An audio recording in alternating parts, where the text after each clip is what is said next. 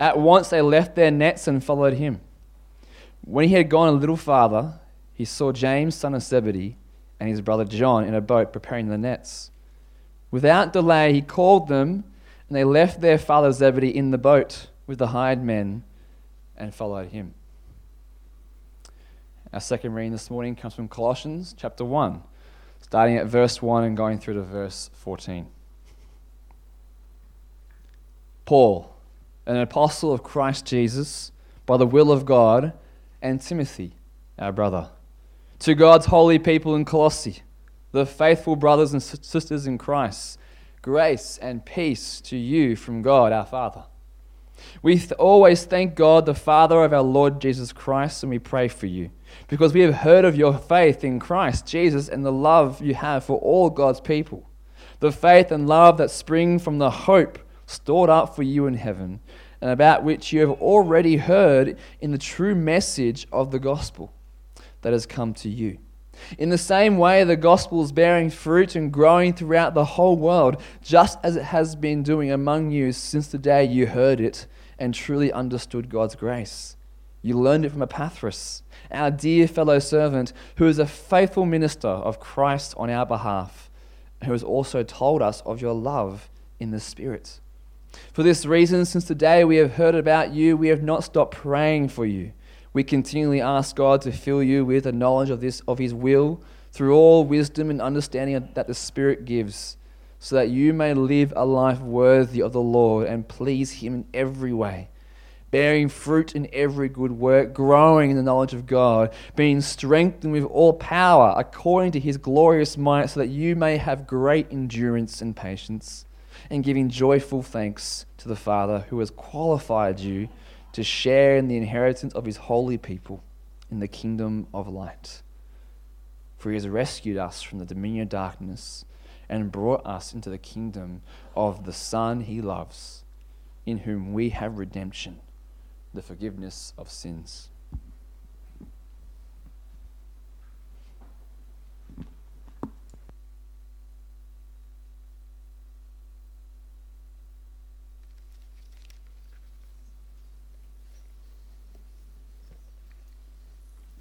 Thanks, Jimmy.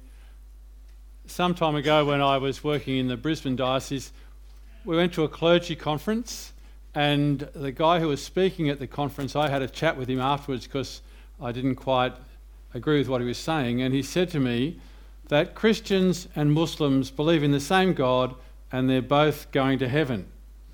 And he said it's like Christians are going to heaven on a diesel engine and Muslims are going to heaven on a petrol engine. And there's the difference. As we think about living in a post-Christian world, sometimes the opposition actually comes from within the church.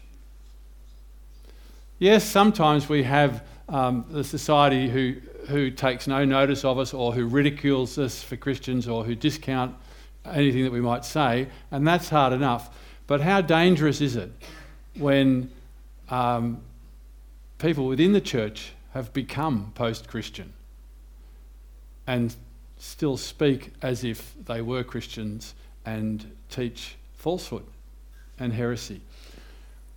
We're looking at the letter that Paul wrote to the Colossians, and that's the situation that they are in. If you were here last week, you heard, as Jimmy gave us the introduction, that Paul had not been to Colossae himself, but he was in Ephesus for nearly 3 years, and a large part of that time he had a rented hall where he spoke about Jesus. People could come, it was like a lecture theatre. They could come, they could ask questions, discuss things, and many people became Christians over those years, because Ephesus was a central trade city on the coast. 150 k's east is a smaller city called Colossae. And there's a guy named Epaphras who was in Ephesus. He was a Colossian. He was in Ephesus with Paul, heard about Jesus, became a believer, went back to his hometown in Colossae, and couldn't help but share the good news that he had received Jesus Christ as his Lord and Saviour. He received the gospel. He passed that gospel message on to others. and a little fledgling church started. It's probably somewhere, 10 years or more later that Epaphras realises that there are forces within the church who are preaching another gospel, who are preaching Jesus plus. And he wants to address that. So what does he do? He doesn't go to 4 years worth of Bible college and, he writes to the heavies. He writes to Paul. And Paul returns a letter which he writes to the whole church. As we look at this letter, it didn't just come out of the air. It's not like Paul just said, I've got a few good ideas that I want to put on paper and I'll send them to the Colossians. This letter has come out of that context. And if we understand that context, as we go through the letter, we'll see that there are various things that Paul points out that were issues. And that knowing the context helps us to understand what the issues were and how we can actually address them today. So as we dive in, if you like, to the book of Colossians, if you've got your Bibles open, if you turn the page to chapter 2, verse 6, this is actually the kind of nutshell, the hub of this letter. Paul writes to the Christians in Colossae, "So then, just as you received Jesus Christ as Lord, continue to live your lives in him." Simple but profound. Just as you received Jesus Christ as Lord, so continue to live your lives for him. Remember how you came to faith in Jesus. That's what Paul's saying. Remember the good news of Jesus Christ that Epaphras taught you. Remember how you came to believe that this was for you, that Christ had died for you. Remember how you came to faith and what a difference that made in your life. And continue on that firm foundation. Continue to live in that way. Now you might say, well, that's great to hear that, but sure, we kind of know that. We should be keeping on going as in our Christian faith, but we need to be careful because, it's easy for us to actually stray from the truth that we have first learned and to move into adding things to the message. So as we work our way through this, we're looking for those kind of markers. Now, the Apostle Paul introduces himself in the letter, says that he's an apostle, someone important, one of the few who were actually chosen by Jesus, and he says, and our brother Timothy. So he's putting himself as a great authority, but he's also putting himself as a brother. And Timothy hardly ever gets a mention, but the letter says from Paul and from Timothy. And he says, and I'm writing to the holy and faithful in Colossae. So he is recognising that they are believers in Christ. And he says to them in the first couple of verses, from verse 3, he says, "We always thank God, the Father of our Lord Jesus Christ, when we pray for you, because we've heard of your faith in Jesus Christ, of the love you have for all God's people, the faith and love that spring from the hope stored up for you in heaven." Faith, hope and love. We've heard that little trio before, haven't we? But there's a slight difference here. Paul says your faith and love spring from your Christian hope. When we talk about Christian hope, people think about heaven, right? That's the future. And when we use the word hope in our language, it's not a certainty. But in the New Testament language, it was a certain hope. But it was off in the future. And some of those in Colossae were saying, well, how can we be sure of that? And their lives were not showing that. So Paul says, actually, if you don't have Christian hope, you're not going to have faith and love. And in fact, your Christian hope is not just a future hope, it is a present and current hope. Regardless of what others may say. It is a current hope because Christ is in heaven. and he has fixed a place for us. So Christian hope is strong enough to revive faith and love. Things that the Colossians needed to be reminded of. Paul commends them for that, but they need to continue to do that and to act in that way. So you can feel secure in your Christian hope, says Paul. The security of that hope does not rest upon you and upon your actions. It rests upon what Christ has done. Just as Epaphras spoke the gospel to you. This is the same gospel, he says in verse 5. It's the same gospel that is producing fruit throughout the world. The gospel is a powerful agent for change. The message of Christ is bearing fruit all around the world. Now notice that Paul commends them for their faith and love based on hope. He doesn't say, and you have caused the gospel to bear fruit all around the world.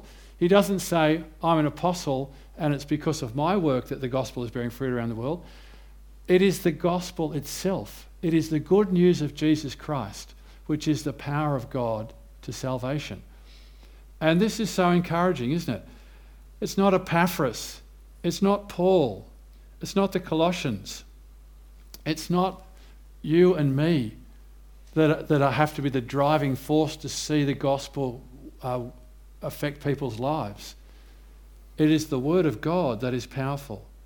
He says, you've already heard in the true message of the gospel that has come to you. So in the same way, this gospel is bearing fruit and growing throughout the world, just as it came to you. Epaphras brought the message, but it is the word of God that has power, not Epaphras. Paul brings the message, but it is the word of God that has power, not the Apostle Paul.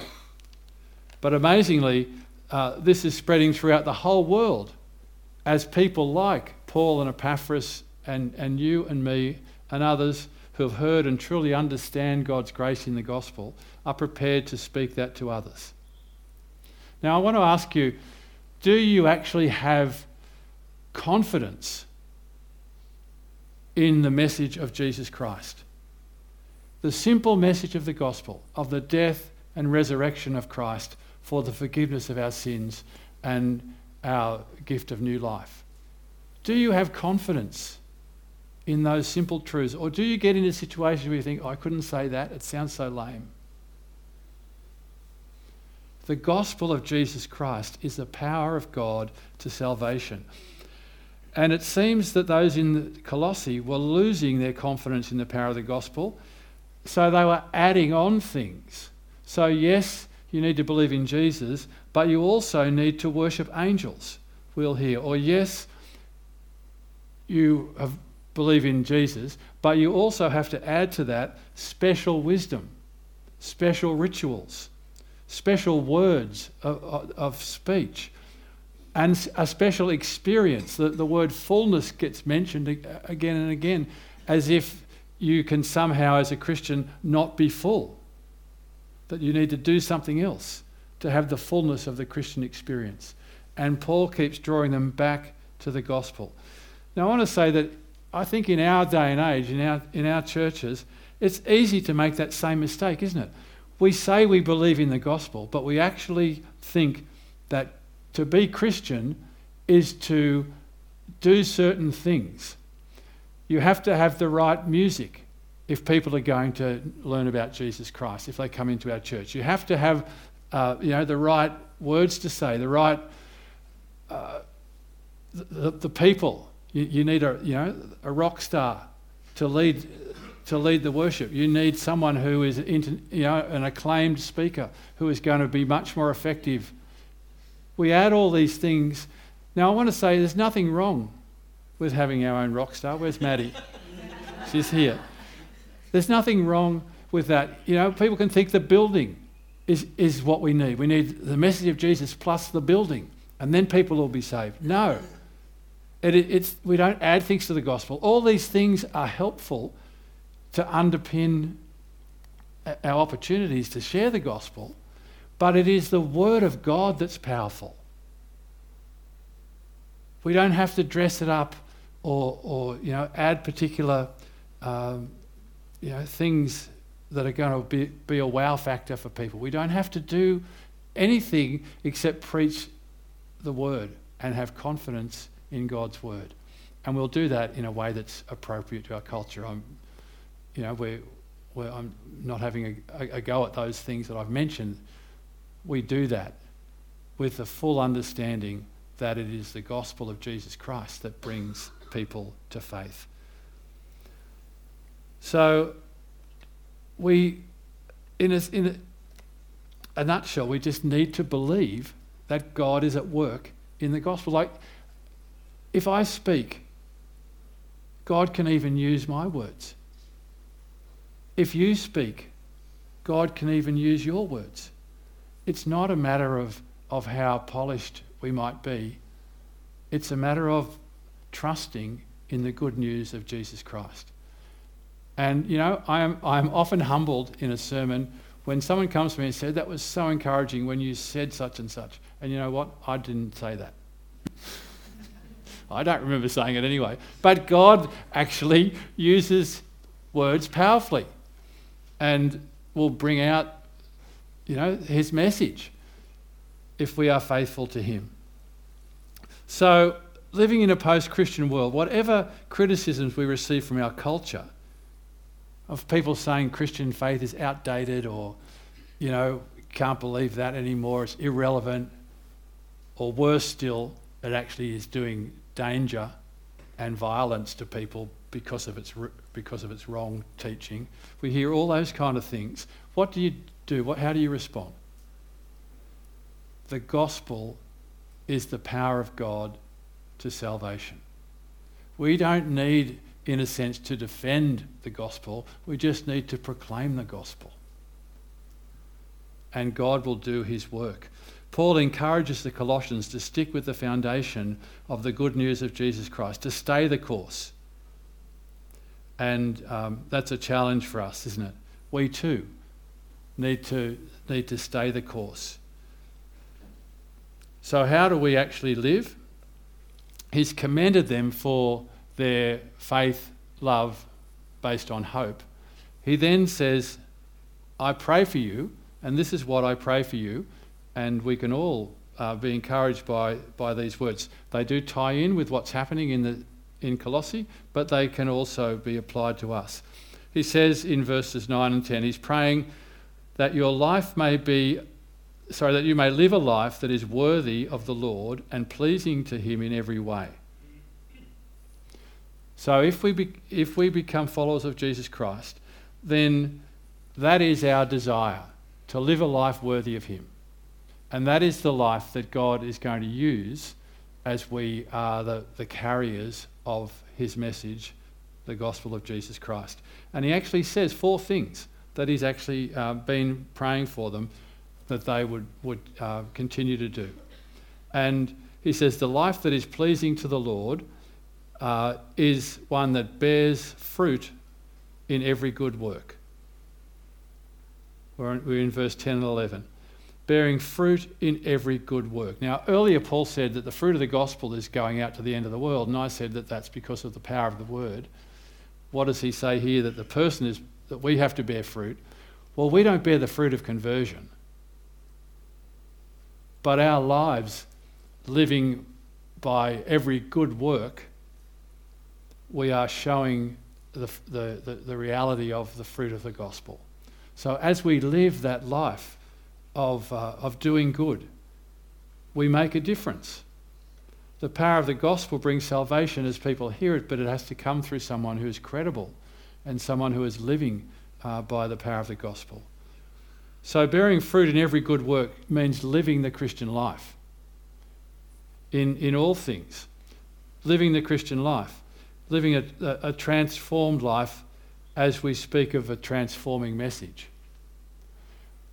Sadly, this is American studies, but I'm sure that we can take a little bit from it. The Bible literacy of people going into Bible college in America, the actual Bible literacy of people applying to study in Bible college is frightening, to the point where people are asked, who came first, Abraham or Isaac? And 60% of people got it wrong. 60% of those who wanted to go and study the Bible, they needed to study the Bible. That's right. But I think that goes to show that it's not about learning Bible verses, but there's a sense in which we need to just know the Scriptures. Paul comes to that. He says the next thing after bearing good fruit is growing in the knowledge of God. Notice how many times this idea of knowledge or wisdom or understanding is mentioned in verse 9 and verse 10. Pray for the knowledge of his will through all wisdom and understanding that the Holy Spirit gives. Grow in the knowledge of God. If we're going to know God's word, we have to actually live by God's word. Because knowing means living. It's not a head knowledge that the first century people are talking about here. It is a whole knowing, a whole person knowing. So we need to be able to live a Christian life that is a life of wisdom. We learn Bible truths and stuff here in church on Sunday, and hopefully the preacher applies it and gives you things to do and to grow at home. But how many of us have got an integrated Christian worldview that can cope with talking to people about what happens in everyday life? What I mean by that is, if someone were to say, well, Christians are against same-sex marriage, how would you sensitively answer that question? If you haven't worked that out, then you haven't really got an integrated worldview, because we have to be able to speak the truth in love into the circumstances that we live in. There are so many issues, aren't there? There's not just same-sex marriage, but there's euthanasia, there's immigration. We get into the political sphere in some of these areas. There is politics, but the answer is not found in politics, but the discussion might be had in politics. How do we view the world? How do we explain to people how we use our time or our money? You see, if we're going to grow in the knowledge of God and the wisdom and understanding that he mentions here, it's not what we say in Bible study that counts. It's how we live and how we show that wisdom of Christian faith in our day-to-day life. So to live a life pleasing to God, we will actually do good works. We will live the Christian life of faith so that people can see the fruit of changed lives. We will be growing in the knowledge and love of God with all wisdom and understanding. Thirdly, Paul says, we will be strengthened with power that gives great endurance and patience. The life that pleases God is a life that is powerful, that is strengthened with the power of the gospel. What does that power consist of? It consists of a life of endurance and patience. The old prayer, Lord, give me patience and give it to me now. See, we need to persevere as Christians. We persevere with each other in terms of living the Christian life together. But we persevere, come what may, in our life circumstance with patience and endurance because of the transforming work that Christ has brought within us. So living the life worthy of the Lord means having that inner spiritual strength of great endurance and patience. And finally, Paul says, this endurance and patience to giving thanks with joy. Giving thanks with joy. Paul doesn't just list giving thanks on its own, but Christian faith leads to thanksgiving, doesn't it?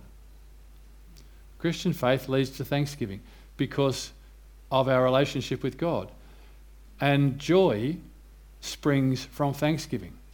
Because if you're thankful, then you'll be joyful. And the joy of Christ is infectious, isn't it? It's not dependent on our circumstances.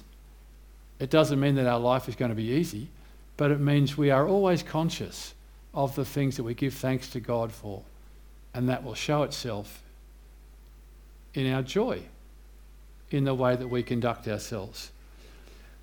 So, in a kind of roundabout way, the Apostle Paul is saying, I want to tell you guys, I'm praying for you that this will happen. I commend you as the saints. I'm praying that these things will be a part of your life that is a life that is acceptable and pleasing to God. See how gracious that is? Paul hasn't come in with a hammer and said, all you guys, this is your problem. And he doesn't know the church. He hasn't been to the church. He's heard of some of the issues that are happening in the church. Many of them are good things where there is faith, love and hope showing itself through. And these things are good things that the Apostle Paul wants that church to bring out, and things that we could very much benefit from in our own lives, aren't they? So the life that produces the fruit of Christian living, the life that is continually growing in the practical knowledge and wisdom of God, the life that shows endurance and patience as a reflection of our faith in Christ, and a life that results in joyful thanks to the Father for what he has done for us in Christ. That is the life, Paul says, that is pleasing to God. That is the life that is based on the foundation of the good news of Jesus Christ.